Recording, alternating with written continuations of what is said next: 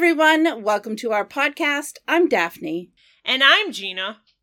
And this is This Week in Skating. November is Native American Heritage Month, and today we are excited to welcome Naomi Langstrong to This Week in Skating. For those of you who aren't familiar with Naomi, Naomi is a member of the Kaduk tribe and was the first Native American female athlete to participate in the Winter Olympics. With her partner, Peter Chernyshev, they were two-time Four Continents champions, five-time U.S. dance champions, and 2002 Olympians. Earlier this year, she was inducted into the North American Indigenous Athletics Hall of Fame.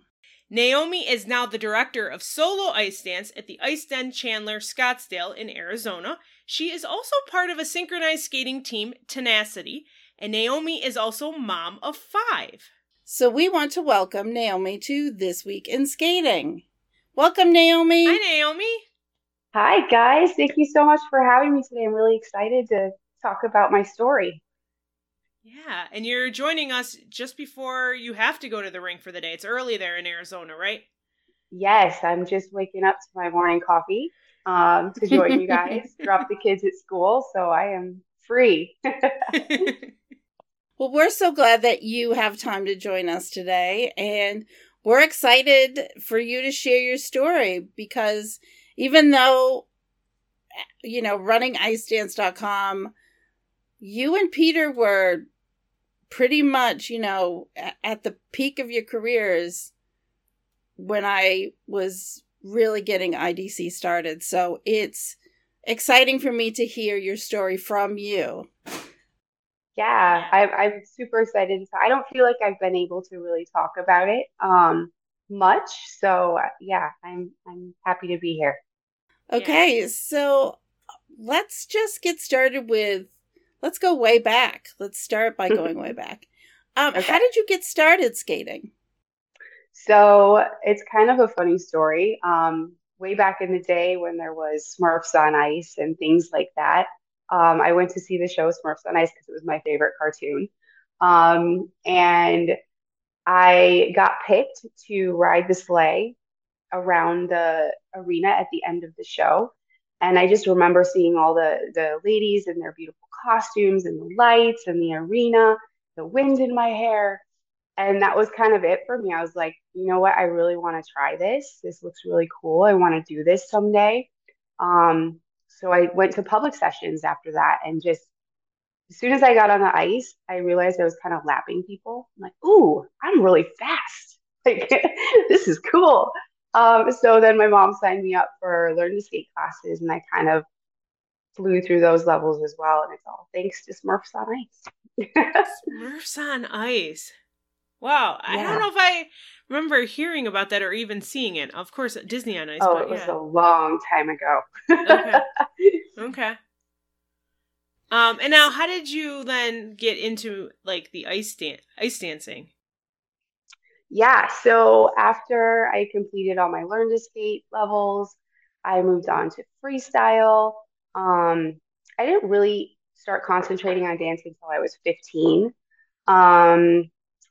We didn't really have ice dance at our rink in Kalamazoo at that time. Right now, it's like this huge plethora of beautiful ice dancers. So I think that's really cool. But we didn't really have any back in the day in Kalamazoo. So I had to move to Detroit Skating Club, where Igor Shpilbin had just defected from Torval Dean on Ice, their show. So he had moved to Detroit to start training people. I was like one of his very first students, first generation Igor Shpilbin. So he trained me from when I started with him when I was 10, going back and forth. And then 15, I got my first partner. So basically, since I was 10 years old, I've been developed by Igor Shpilbin. So that's kind of a cool fact, first generation. And then after that, I got my first partner at age 15. And it's a really long story. So I don't know. Do you guys remember when you used to go to nationals and you'd have like partner tryouts at the end? Yes, I do remember that. Right? They don't have those anymore, but they don't. No. Kind of like a mosh pit. Just throw you out there. So yeah. I do remember that was kind of coming to an end when I started going to nationals, which was mid 2000, I think, 2006. It started to come to an end at that Yeah. point. Huh. I'm sad because that brought a lot of people together, but that's where I met John Lee. Um, and we basically skated together the whole time we were there just because we matched so well. And so we decided to skate together from that point, and he moved to Detroit to train with Igor and I from Chicago. So that was pretty cool. Um, so yeah, that was my novice year. We ended up winning novice our first year together. And then we were second in junior the next year. Um, I would say it was definitely an interesting experience. I think our personalities didn't quite match up at that point in time. We really did work hard together. We just came from two different places, so it was hard to mesh, I guess you could say. And when it happens when your parents don't get along, I've had that happen in my teams. That didn't work either. So it was kind of, we had the perfect stage name, Lang and Lee, but nothing really worked behind the scenes, Mm. unfortunately. But we did have a lot of success, and we were very well matched. Unfortunately, the other things got in the way. So yeah, that's my Though beginning ice dance story. that is there, I think sometimes people will watch a team and see that there's this great connection. They're able to skate so well together. They're a great match. But maybe don't understand that it's more than just what you see on the ice that leads to a successful team. It really takes like all of the components falling into place, like with families and personalities. All of that makes up a successful team. I know that Meryl and Charlie's parents have talked about that before, about how they did get along and they built a successful partnership for the team, everyone working together. And the ice is one thing, but if you don't have all the other pieces working together, it's not going to be successful. It might work for a while, but long term, right. It's probably going to break down. Oh, for sure. Yeah. It takes a village to keep a team happy and together. It really does. So what was it like in the early days of Igor's school? Because as you said, you're first generation working with Igor Spielbond in his new program. I mean, he's still in Michigan training ice dancers now. Yeah, and he was in Finland this weekend with, teams, so. Yeah. I still consider him to be the best technician of young skaters. Everything that I teach now pretty much comes from him and Elizabeth Coates, who they joined together.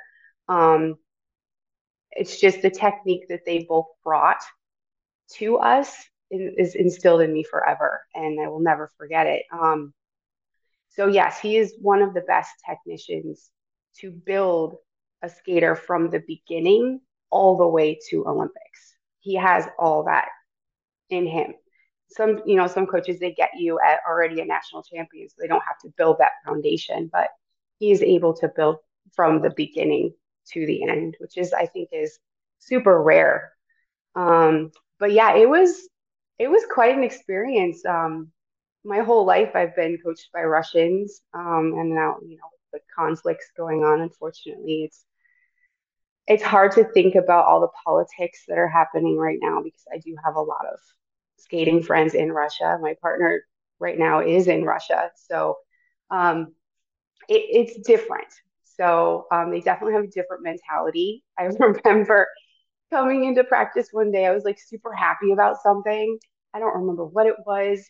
And one of the Russian skiers was like, "Why do you smile all the time? You're supposed to be working." And I'm like, wow, just different cultures. Oh, yeah. They're there to work. They're to succeed. They're there to win their medals. And for me, it was more like, okay, I get to skate today. I'm happy about this. It's a different experience for Americans versus, I think, Russian mentality. Igor was hard. He was very intense. Like, if you didn't do your crossover correctly, you were going to do your crossover for an hour until you got it right. I will guarantee you, I can do a progressive to the best of my ability now. I will never forget how to do a progressive or a chasse or anything. Just, those little tiny details that make you champion are really drilled into you, and it teaches you discipline, mental toughness. You have to go through those things of not being perfect all the time because you're not. And sometimes that's hard to swallow. So he taught me a lot of good things in my skating career. Now, when did you join up with Peter, and how did that happen? So after John and I broke up, and the reasoning is just so silly. Obviously our parents didn't get along, but the ultimate reason was I was maturing as a girl. I had gained a little bit of weight, so I was hurting John's back apparently. So that was the main reason why they broke up. Even though everything else wasn't working, it was mainly my weight. And I was like, think back now, and I'm like, okay, well, I was like 109 pounds, like soaking wet. You know what I mean? So to me, I look back at it and I was devastated at the time. But sometimes it's not because of that. So, anyways, the moral of this story is basically I had to quit skating after that because we were financially not able to pay for it. My mom was a single mom. She was working double shifts, like night shifts, morning shifts. She'd take me to school. She's driving back 3 hours back and forth to Detroit to pick me up. I would go to school Monday through Friday with Eve Shalom. I lived with her. I went to school at Groves High School in Bloomfield Hills, Michigan, so I could train. And just financially, the bills were just, as you know, unbelievably expensive. And we were kind of drowning. So our phone got shut off. You know, um, we owed lots of money for skating. So I had to quit. So I was like, okay, well, that's it. I'm going to go to high school. I'm going to be a cheerleader. I'm going to like own that if I have to. I was, obviously devastated. So I'm at home and I get a letter in the mail, a handwritten letter from Peter Chernyshev. And I was like, what? What is this? Okay, who writes letters? I guess if your phone's not working, you write letters. So I open it up and it's this letter, and I still have it to this day in broken English written out, saying basically, hello, Naomi, I saw you at Nationals. I really like your skating. I hear you've broken up with your partner. I have also broken up with my partner and wondering if you could come try out with me to see if we're a good match. He goes, I will pay for your whole trip to Lake Placid, New York, as I understand finances are hard for you. And if things work out, we will pay for your whole first year of skating to come train in Lake Placid, New York. And I was like, when does that ever happen? Yeah, Never. wow. When Never. No. a male in the sport ever pay for a female in the sport? I was like, that never happens. Oh my gosh. It was like, Especially at that time. Yeah. Especially at that time. When, people were basically buying Russian skaters to skate with, So like he offered to pay for my whole first year. And honestly, when I got there, we worked together so perfectly. It was like my leg went up, his was like right there. Like my posture was here, his was right there. And then I was worried. I was like, oh God, is he gonna be able to lift me or, whatever? He was throwing me over his shoulders, whipping me around. We were hydroblading. I was like, he's like, you're so light. And I was like, oh, thank you. He's like, you're so easy to lift. This is great. This is no problem for me. So, it just all was like such a blessing and literally kept me skating. He like kind of saved me, came in and swooped me up and saved me. And then we kind of took off after that. So we were able to get our feet back on the ground financially. And so it was such a blessing. Like, thank God for Peter. Wow. And I'm glad you still have that letter. That's I do. Yeah. Yeah, that's never going anywhere. It's amazing. Yeah, that's pretty special that he kind of, picked you up and helped you continue your career when it seemed like it wasn't going to be possible. Right. And a letter. Yeah. I mean, a letter. A letter. A handwritten letter. Yeah. We rely now on cell phones, Ice Emails, Partner Search, email, like all of those things. Hearing that a partnership was started because of a letter is, it's rare. It's not something that we really think about now because we're in a land of technology where it's just easy to reach out and connect with people. Yeah. Mm-hmm. Yeah, it was very old school, very, it's going to be sentimental to me for all time, like I'll probably hand that down to my kids. Like, look what can happen in life if you just have hope, so. Yeah. So talk to us a little bit about your career with Peter, what you were able to accomplish together. Yeah, so our first year together, we were just so kind to mesh. We were actually third at nationals, we were fifth at nationals. We actually were fourth after compulsory dances, but I had a fall in the free dance. Training in Lake Placid was a little difficult for me. I did my senior year of high school. I graduated from Lake Placid High School, which is right across the street from the building. And I just felt a little bit alone there. There weren't very many skaters my age. They were all older than me. So I don't feel like I put in 100% when I was there. I don't know if it was because I was lonely and I didn't really have that many friends, or, I had so many in Detroit. And so to go there and just be myself, it was really hard. And sometimes the language barrier too would affect us. Like, he would say something and I would take it a different way, but he didn't mean it that way. So once we got all that worked out, it seemed to kind of mesh and flow better the second year. So after our fifth place placement, we moved back to Igor in Detroit.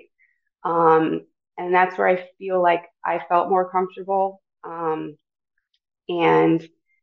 I was back with my Detroit family and skaters, and we just kind of took off from there. It was like we had the right program. We had off ice training. We had a group of skate, like we had Liz and Jared there to look up to. It wasn't just us skating on ice like by ourselves.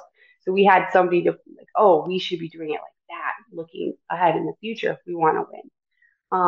There were up and coming teams too chasing us. So like you had to keep pushing yourself.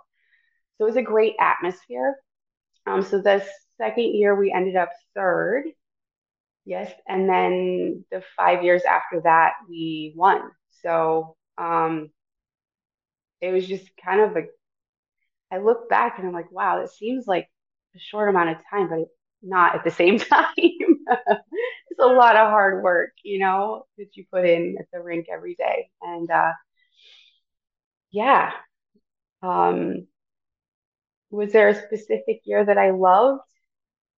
I think all of them are different. All overcome obstacles in different ways. So I don't know. Which one was your favorite?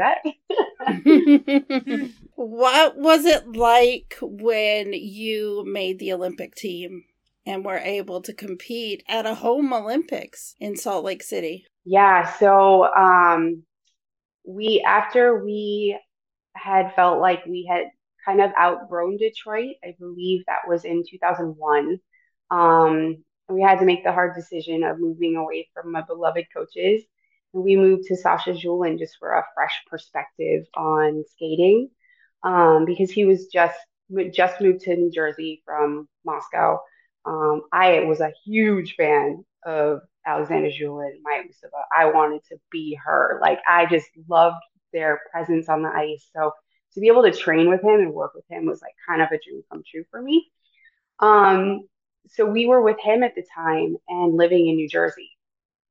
Uh, it was kind of the months leading up to the Olympics, we didn't know if it was going to happen because of 9/11. So basically, the skaters that were training there, we watched the Twin Towers fall from the apartment building across the water. Like, we literally saw it happen. And we had just gotten home from Australia. I believe it was Goodwill Games, and had driven through the city the night before, looking at the Twin Towers and saying, "What a beautiful night it is. How cool is this to be back in New York?"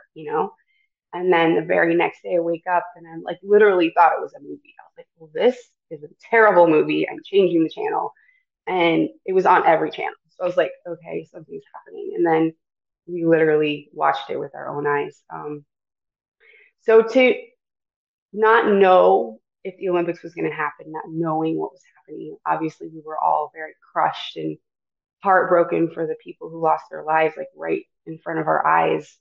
You just saw families like holding signs like with missing loved ones, and there's nothing you could do. So I kind of had to dig myself out of a hole after that, and just had to tell myself, okay, Naomi, what can you do to help? And so what I could do to help was skate, to entertain, to provide joy. So if I didn't get back on the ice, I wasn't going to be able to do that. So I need to pull myself together, get back on the ice, start training. If the Olympics happens, it happens. If it doesn't, it doesn't. You're still going to entertain people. So obviously it ended up happening, and we had the most amazing Olympics because of the spirit of the United States of America was so around us and protecting us. We just felt so protected in the Olympic Village. There was security everywhere. The fans just like, you just felt like you were hugged every time you got into the stadium or a practice or anything. So the support was just amazing. And I just remember we got a standing ovation for our free dance, and just all these yellow roses flying from the building. And I think that was because they chose yellow because of like uh, attributing to camaraderie and coming together, was the yellow color of friendship. So that's why they chose the color yellow. It was super cool to see that happen. I went back to my hotel room and packed up all my roses into buckets. And I had like 10 buckets of yellow roses. I still have a picture of that. It was super cool. Good memory. Yeah. Now, when did you guys end your career? When did you decide it was time to stop competing? Yeah. So again, it feels like looking back such a short amount of time, but it was a very long time, lots of struggles, lots of complications to get where we were. So I was feeling super kind of done after it was 2004. We had just finished the Champions on Ice tour in 2003, and I was just not feeling skating anymore. It kind of was like, okay, there's more out there. I've been skating my whole life. I've been under a spotlight, being, picked apart at times. Like, I don't want to do, I just want to be me and like see what else is out there. Um, and not have to come to training every day, not have to like show up for this or that. So, I think it was 2004 we retired. And, obviously Peter didn't want to retire. He wanted to keep going. I think he's still skating. I think he's still starting in shows in Moscow at this point in time. Um, but it wasn't for me. The training part wasn't for me anymore. I wanted to do more of the show aspect. So 2004 is when we started. And yeah, and you did shows and stuff, I mean, afterwards. I Yeah. remember, yeah. Yeah, it was changing from competition life to show life was amazing. It was kind of where kind of I wanted to be in the beginning from Smurfs on Ice. You know what I mean? So now I finally get to live that show dream of sparkly dresses, playing a character, doing different things, learning new choreography every show. Everything was just always new and exciting. Um, and most of the time we got to, basically star in these shows. So, you see your name on the front of a humongous billboard in Moscow. You're like, whoa, that's me, like And I do believe I was the first American to transition to Russian shows. I don't think anybody else was able to do that. And that's, thanks to Peter and his connections as well. But that was cool to live kind of how they lived, to live in Russia, in Moscow for months at a time, and learn their culture as well. It's important to learn different cultures. So, fast forward to post show life, or actually, were you coaching? Did you start coaching while you were still doing shows? I actually started coaching when I was 18. So I started with Learn to Skate in New Jersey, um, and also Learn to Skate at Detroit Skating Club. So I started very early on coaching little kids. So basically 18 until now, I've been not a full-time coach the whole time, from 2004 until now, have been a full-time. And how did you get over in Arizona? Like you don't think Arizona is like a skating community, but you and we're gonna talk about it, but you've got quite a community over there in Arizona. So I always want to know, how did you land in Arizona? That's so funny because everyone's always like, there are rinks in Arizona. Isn't it really hot there? Yes, it's really hot here, first of all. But yeah, it was kind of like I got my first marriage. So his family retired in Arizona. So I was pregnant with my second child, and we kind of needed more help. So we decided at that point in time that moving to Arizona would be more beneficial for family purposes and, help and just being around family. And that's the main decision why I moved to Arizona. Um, so it's definitely different from living in Michigan, being born in Northern California, and living in New York or New Jersey and Connecticut. It's completely different. We don't really have green. You have to travel 3 hours north to get green or snow, but you can travel 3 hours south and kind of be in Mexico, 6 hours over here, and you're in California. So we're in a good spot to go places. And honestly, figure skating in Arizona is perfect because it is so hot outside. We need to go to the skating rinks, because it's 120 degrees. The skating rink is a perfect place to be. Um, yeah, when I first moved to Arizona, we didn't really have a lot of high level ice dancers. So I was teaching mostly like learn to skate level freestyle skaters.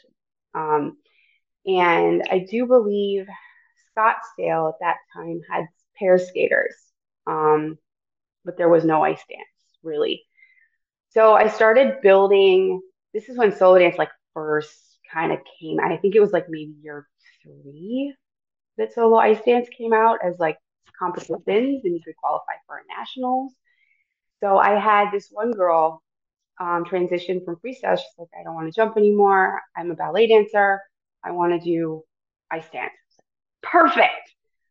Guess who that was? Karina Monta, who skates with Joe. Yep. So she was in my very first group of ice dancers coaching. So she was actually ended up winning, I believe it was novice combined that year.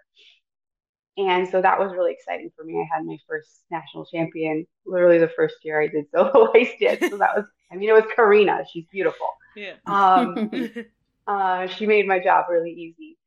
And then after that, it just kind of took off. I just kept building. I left the rink I was working at because my husband and I divorced. So I moved to the Ice Den.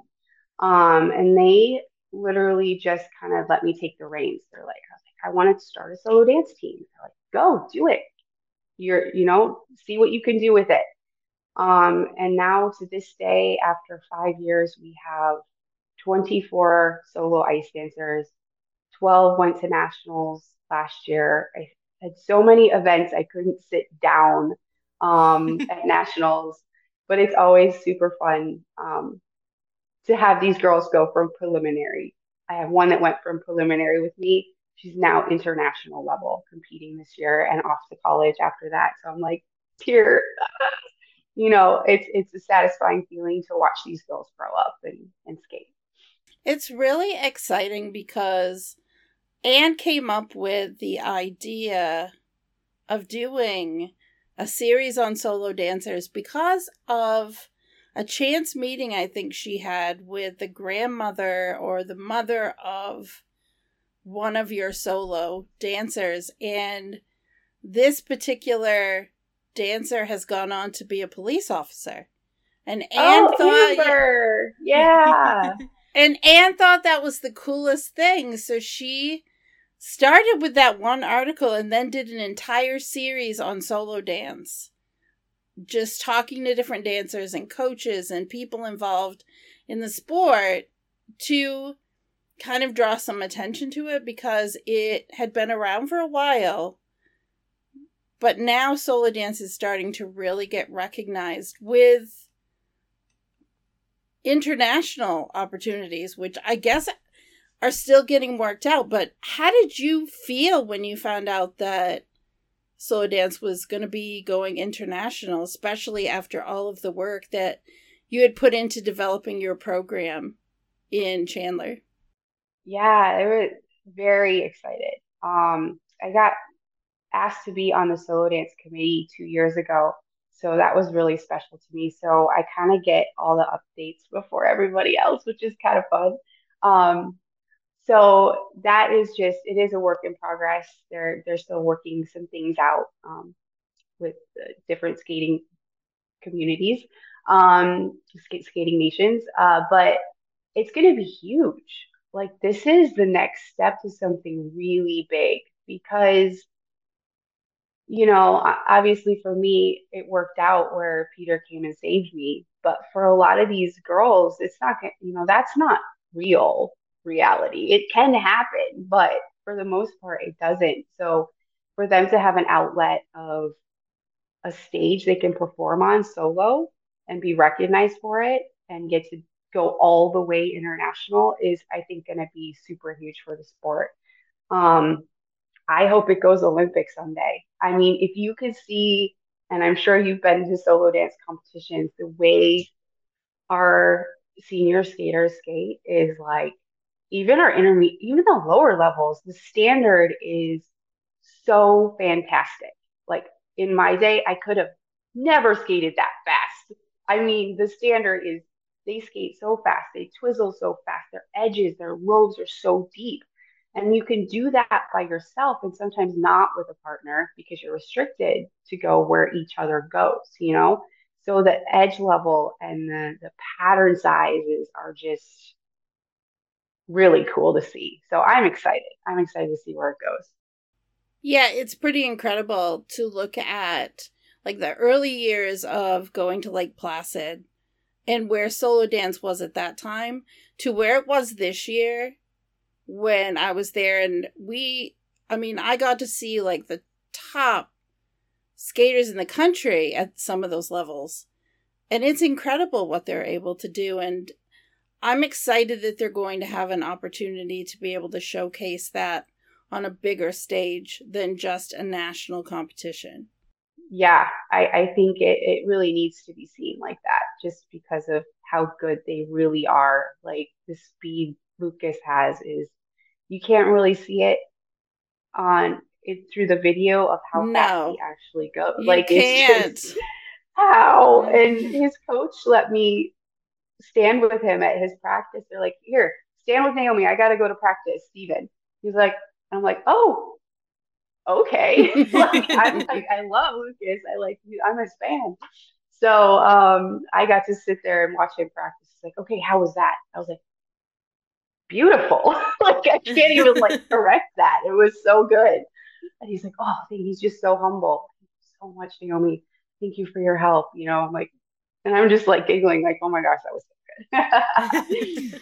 We had Lucas and Brooke on earlier before nationals just to talk about what makes ice solo dance special to them, because as the top two in the country, they've just been the title has changed hands a couple of times between the two of them. And we kind of wanted to focus on what makes it special, so that fans might get interested in it a little bit, because it is a bit different than the, paired partner dance. But you're right. Finding partners for all of these girls it's not going to happen for everyone. If you're lucky enough to get a partner, then I feel like there's a pressure to hold on to your partner, because there's always going to be someone that's going to be trying to get him away from you, or, Right. Maybe not, maliciously, but there's always someone else waiting, it seems Right. like, with dance. And it's easier, I think, to get partners now because we have different tools in place. But I know in the past it was just so difficult. In the 2000s, getting a partner like you said, they had the partner tryouts after nationals, and I don't think a lot of teams really came from those, because it was such an imbalance of girls to boys, women to men ratio. And it's always been that way. Yeah. And like, look at solo dance. What if the guy doesn't want a partner? Mm-hmm. Maybe they want to do it by themselves, and that's okay too. So I feel like solo dance kind of opens that door to, you know what, maybe if my personality is not matching this personality, you have a strong personality, you want to win, and sometimes the guys don't, or vice versa. You could go alone and just push yourself. So I think it's going to be a really cool outlet. And Brooke has also been such an amazing national champion, encouraging all the girls, doing all those interviews with the kids at nationals. That was really, really neat that she was giving attention to all the skaters, even like, again, even if they weren't a medalist, but had an outstanding performance. So yeah, she's doing a lot to promote solo ice dance as well. I think that they're both incredible ambassadors. Yeah. And it's not just them. Agreed. There are so many solo dancers that are just they're good kids. They are trying to showcase their very best. And those interviews were all Brooke's idea. She reached out to me and said, "Hey, Good for her. That's awesome. we had done an interview with her, and we had put some things together with her, and she wanted to, she came to me with this idea and said, 'Hey, I think I can do some interviews.'" I had no idea that she was going to be interviewing as many skaters as she did. I had no idea the professionalism that she brought to the table. It was incredible to be able to have those available on IDC. They're still there for anyone who wants to check them out. We'll link to them in the show notes. Even for her event, when she can't interview herself, she brought in one of her fellow solo dancers, Mina, to conduct the interviews to make sure that we had a full set. And yeah, it's incredible. It's something we definitely, yeah, we want to build on it. I could see that in her future for sure. Yeah. Oh, definitely. She's going to be some kind of host for sure. Oh, definitely. Yeah, for sure. We want to build on that in the future. Like, I want to continue to have her involved in doing these types of things. She's already talked about doing it at some of her competitions next year, and I'm excited about that because I think it's gonna bring more attention. Yeah. What we all go through. Each competition is not just nationals, so that's really right. Cool. Yeah, so it's a different perspective. This year, IDC really, about halfway through the season is when I built a solo dance, a section that's devoted just to solo dance. And I worried about doing it halfway through the year because, the season's halfway done. Should I just wait till next season? And we didn't. Anne and I worked on it. We developed it, got it out there. There was a great response. I did a open call and said, hey, who wants to blog from nationals? I had 4 or 5 kids reach out to me, and I just thought, they're all different levels. I'm not going to pick just one of them. I'm going to let them all blog. And so I let everybody do it because I just thought it would bring different perspectives to what it's like getting ready for competition. So we're going to continue to do that next season as well. And it helps that the season kind of gets started while the regular dance season, the partner dance season, is coming to an end, because trying to keep up with both of them at the same time would be boggling. It is, because there's so much going on. I mean, we're in the middle of Grand Prix season, and it's so incredibly busy, and so I think it does help that they're not like both amped up at the same time. So I want to talk a little bit about your tribe, the Kaduk tribe, and, you know, what it meant for you to be the first Native American female athlete to compete in the Winter Olympics. What does that mean to you, and what do you think it sets up for future Native Americans who are interested in competing in winter sports, or just you as a role model to help, you know, push that and help them realize that it's something that can be achieved? So growing up, my parents were not together. My mom was a single mom, as I mentioned before. Um, so I kind of grew up without the Lang side of my family, and knowing the native traditions, or my tribe doesn't live on a reservation. They still actually own their original territories.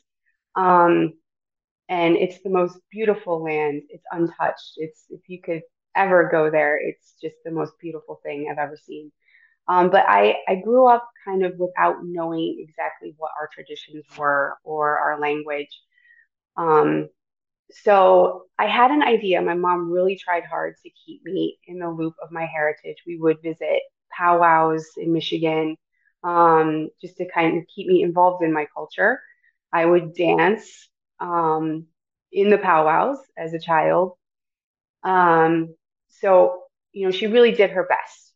My father was an alcoholic, therefore we couldn't stay in that situation. She had to take me out of the situation, for me to succeed in life, basically.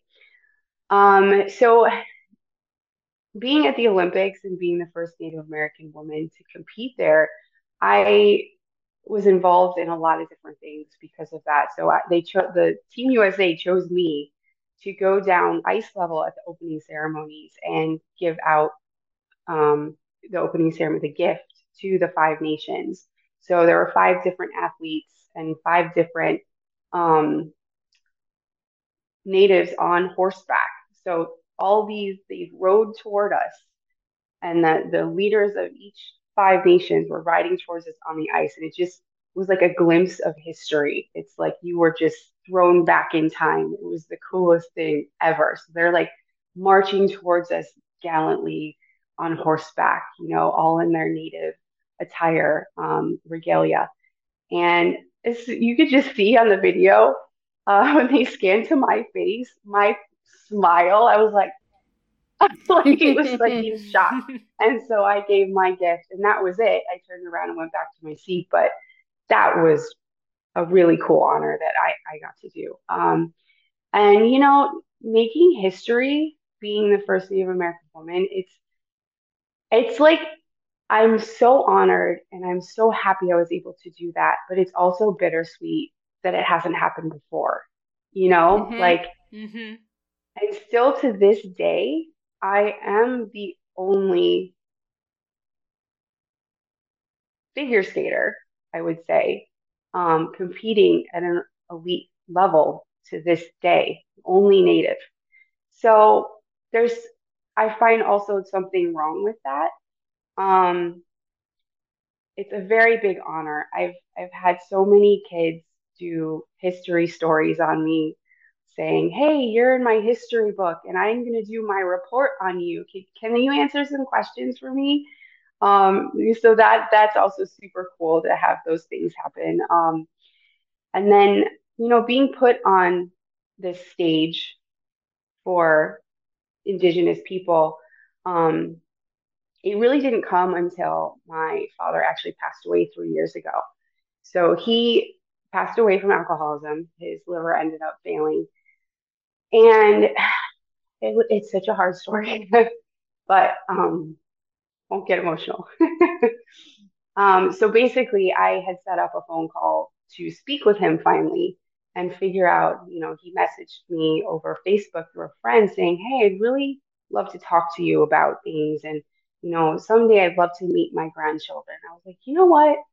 Now is the, why am I holding back on this? I need to know who this person is, and know who his struggles and what he's went through in life because I never knew that. So we arranged for a call, and I remember it popped up on my screen, and it just kept ringing and kept ringing. I was like staring at it, like shocked almost. I didn't answer, and I was like, "Oh shoot, I didn't answer." So I walked outside, did some pacing, came back. I was like, "Okay, I'm really sorry. Could we do this phone call tomorrow? I'm not mentally ready yet." And so they're like, "Okay, we're gonna call you in a couple days. We're moving because of wildfires. No problem. We'll call you back."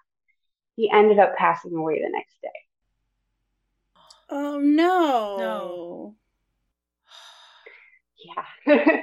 So that was probably the hardest thing. Sorry. But that actually put the fire in me, you know what I mean? So I was like, okay, who is this person? Who have I not known my whole life? Um so I went back home to Northern California for the first time in, I think, since I was 8 years old was the last time I actually saw him. So, very graciously, my whole Lang family just kind of like took me, and in the Native community, um, it's very much kind of like ice dance where you have to kind of work your way in to be trusted. So for them to just be like, no, come here. We know you were meant to be here this whole time. So I got my uncle teaches the Karuk language. He's one of, I think, very few Karuk people that still speak it fluently. I think one of five. He teaches language classes every week that I'm a part of. So he told me all the stories of the Karuk people as we were driving up. This mountain is this, and this is where the acorn woman did this, and the coyote did that, and da da da da. So I got to learn all that straight from him.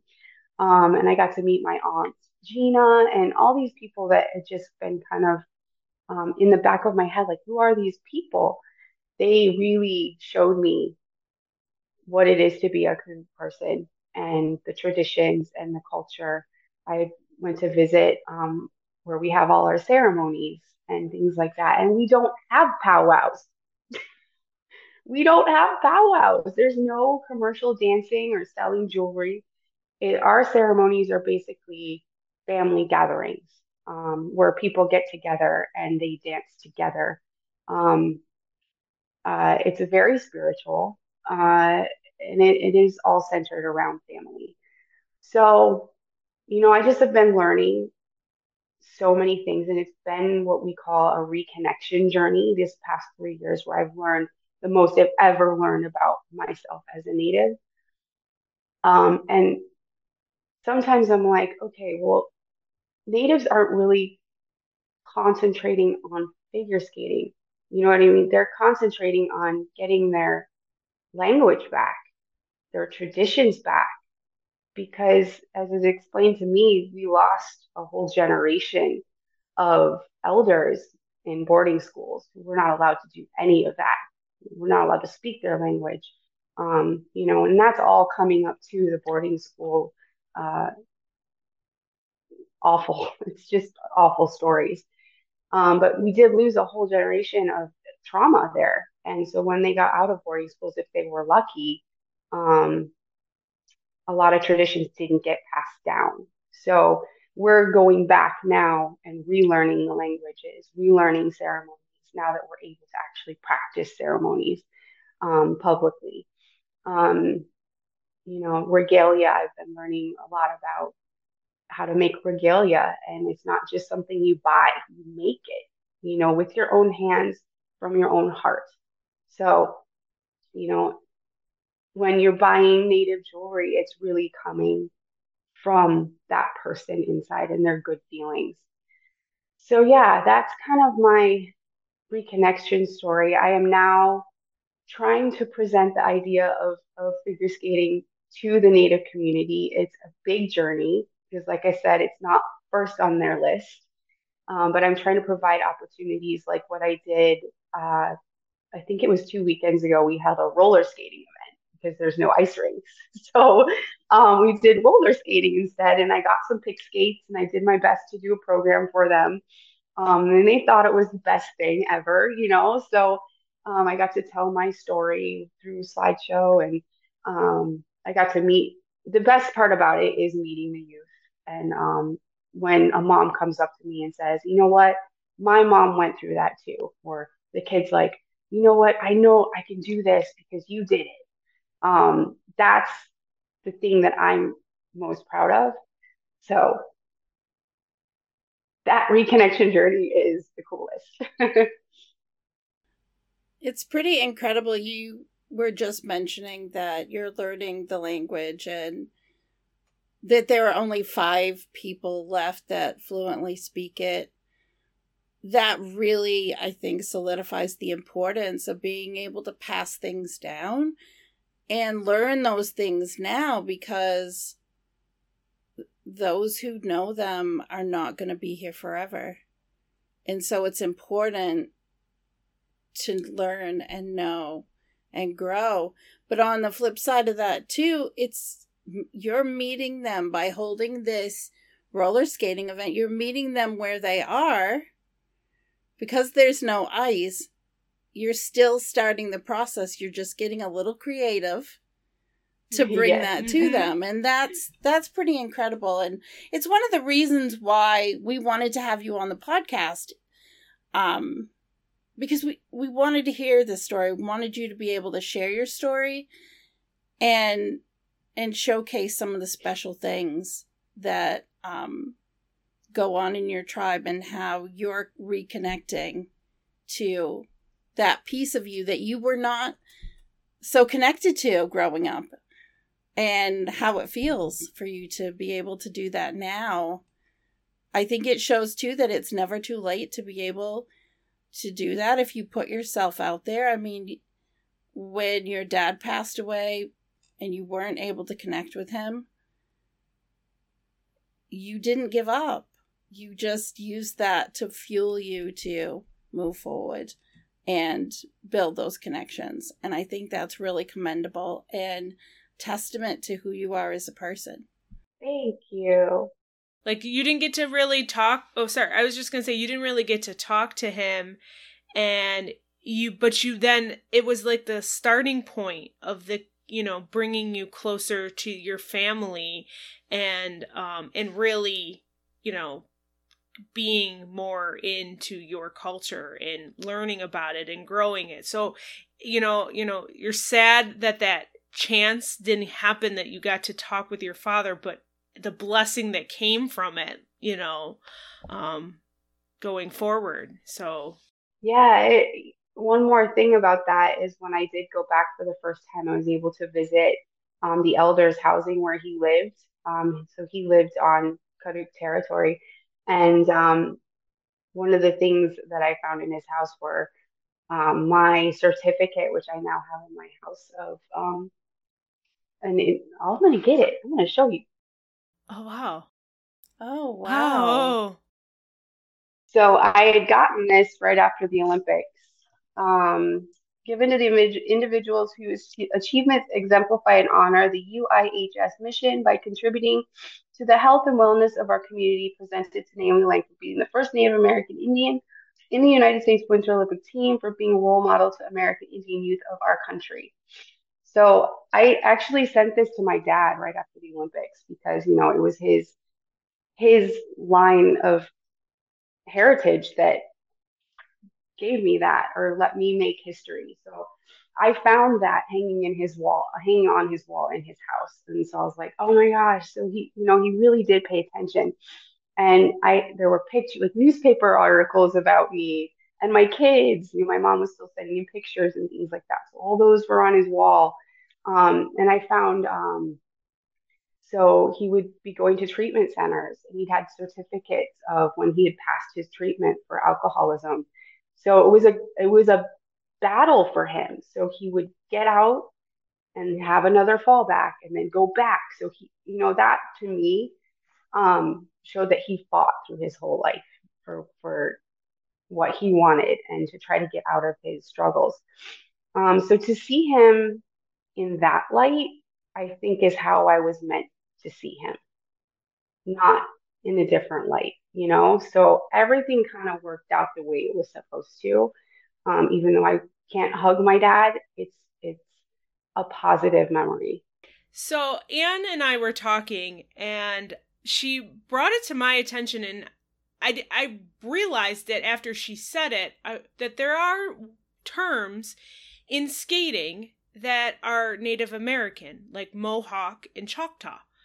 And she wanted to know what you thought of that. There are these terms that we have that skaters are learning Mohawks and Choctaws and doing them all the time.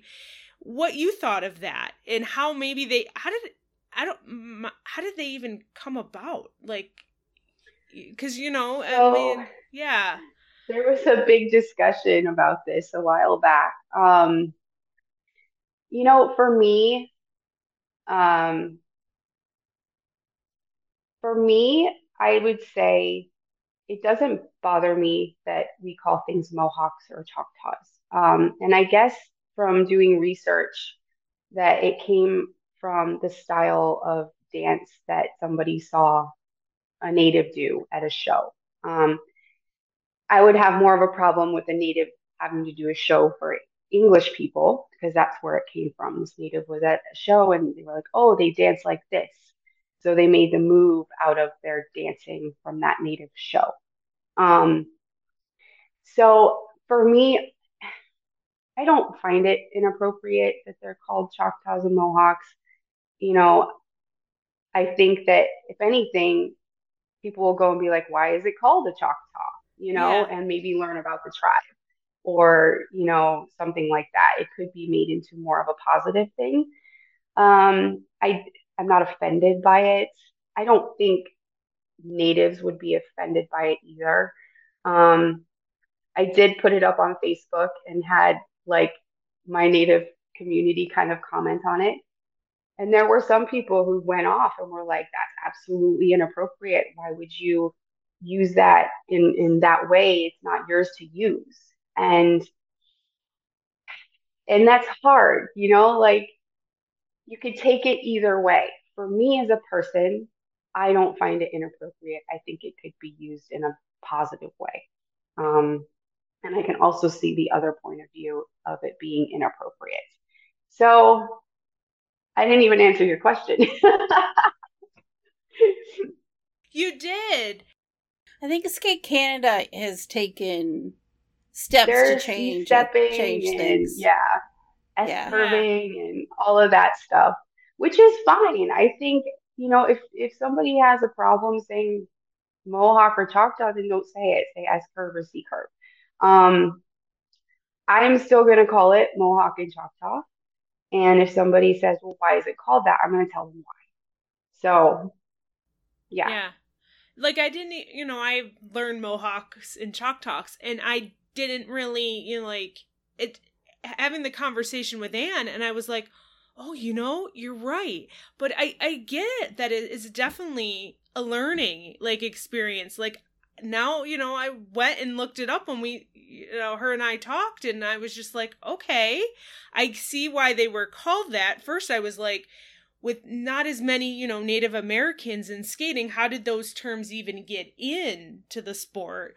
And I just was, I think it's definitely like a learning experience. And, if people are uncomfortable, there are the other ways of calling those, both of those things. So, yeah. But it was, it was interesting because sometimes you just don't, and I don't think I realized that I was just not being naive about it. I just didn't, and like, you just are learning things and you just didn't realize. It's a Mohawk and a Choctaw. It's Choctaw, that's what it's always been. Right. Yeah. Yeah, exactly. But I do get kids who are like, well, why is it called a Mohawk? Yeah. And then I'm like, well, let me tell you about it. Yeah. And we'll have a little conversation about it. I do think education in our community is super important. Like a lot of people ask me questions and sometimes I don't have the answer and I have to go look things up, So it's all about educating yourself and making sure that, you're giving the right appreciation to the tribes or whatever the name is that you look it up and educate yourself. Well, let's shift to we have a couple of questions before we wrap up. We wanted to talk a little bit about your own synchro team participation. Which I think is so cool. How did that come about? Like you're training solo dancers and some of your solo skaters also participate in synchro. But how did it turn out that you ended up joining a synchro team? Okay, so at my rink, I'm pretty much there from morning until 5 p.m. every day. So I pretty much see everything that's going on during the day, So there's this one day, every Tuesday, this master's team would come out and, they're doing their thing and I just sit and eat my lunch and I'm watching them and I'm like, that looks interesting. I've never seen synchro before. This is cool. So I just kept watching every Tuesday and one Tuesday, like half the team wasn't there. I don't know why. I was like, well, why don't I just go out and see what it's all about? If they need an extra person, whatever. And they were all like, Naomi, when are you gonna join synchro? We see you watching. Are you gonna come out with us? They were like kind of like, come on, you're just sitting there. Just come out and try it, So I was like, all right, I'm gonna go out. So I went and put my skates on and I had the most fun skating I've had in a really long time. I don't get to perform anymore with Peter, so this was kind of like an outlet of fun skating with other ladies that just want to enjoy what they're doing. And that's purely what it is. So we have all of our directors from the Ice Den are on the team. And we have, I think, like 5 retired Disney skaters, and a lot of like high level synchro skaters that had retired. So it's like an amazing team. We're a really good team. So we get each other amped up. But that's basically kind of how it happened. I was just watching. I was like interested. I'm like, what is this synchro thing all about? And it ended up being the most fun I've ever had in my life. We are a riot, and it's just we're a good group of ladies that are having fun out there. One of the comments we get is, "You guys look like you are having the best time." It's because we are. And you guys, you won a competition recently, correct? Yes, we just won the Fall Classic in Irvine. So last year was our first official year on the map as an Ice to Net Masters team. And we placed 7th at nationals. We gained 7 points. Our first competition was sectionals. So like we had no idea what we were doing. We're like, okay, well, maybe we'll get this element. I don't know. So after sectionals, we upped our score by 7 points by reinventing things. So this year we were like, all right, let's do this. So this year we started at the score that we placed at nationals. So, and we won out of 17. So that was such a cool feeling to be kind of first in Pacific at that point in time. And we're excited for the season, see what we can do. It's only our second season, so. Yeah, I went to Synchro Worlds, and let me tell you, that is just so much fun. Those synchro teams are really good, and the fans just get so into it. It's just like a really big party. It was just really a cool experience. when we get to break out the pom-poms for the other teams, like I'm the best cheerleader, let me tell you. It is so much fun. We have our own sections where we sit, the ice net section, and we're all there in our blue and we're going crazy for the teams. It is like a football game out there. It is so loud. But honestly, when you see synchro done right, it is amazing. I've never seen it since last year. It was my first time at nationals, so I was in awe. It was beautiful. It was amazing, and amazing how many different ice dance elements go into synchro and vice versa. So that was really neat to see. Really cool. Yeah, it was incredible. When I went, it was the first time I ever saw it in person. I may have seen some teams here or there, but seeing the high level international competitors, it was incredible. Yeah. Oh, I bet that was amazing. I go every competition, I watch every single event just to because it's so cool, just to see what everyone's doing. Yeah. And I'll be there all day long. And so a lot of your solo dancers do also participate on synchro teams, is that right? Yes, I think about half of the team is also participating in synchro. So I'm really trying to, with our synchro director as well, Jamie, merge the two. So, our high level dancers, when they get on synchro and you see that technique, you know what I mean? It's just different when you're in ice dance. You can tell the ice dancers on the team, right? So, yes, I'm really trying to merge the two programs so it helps each other, and we're successful, both of us.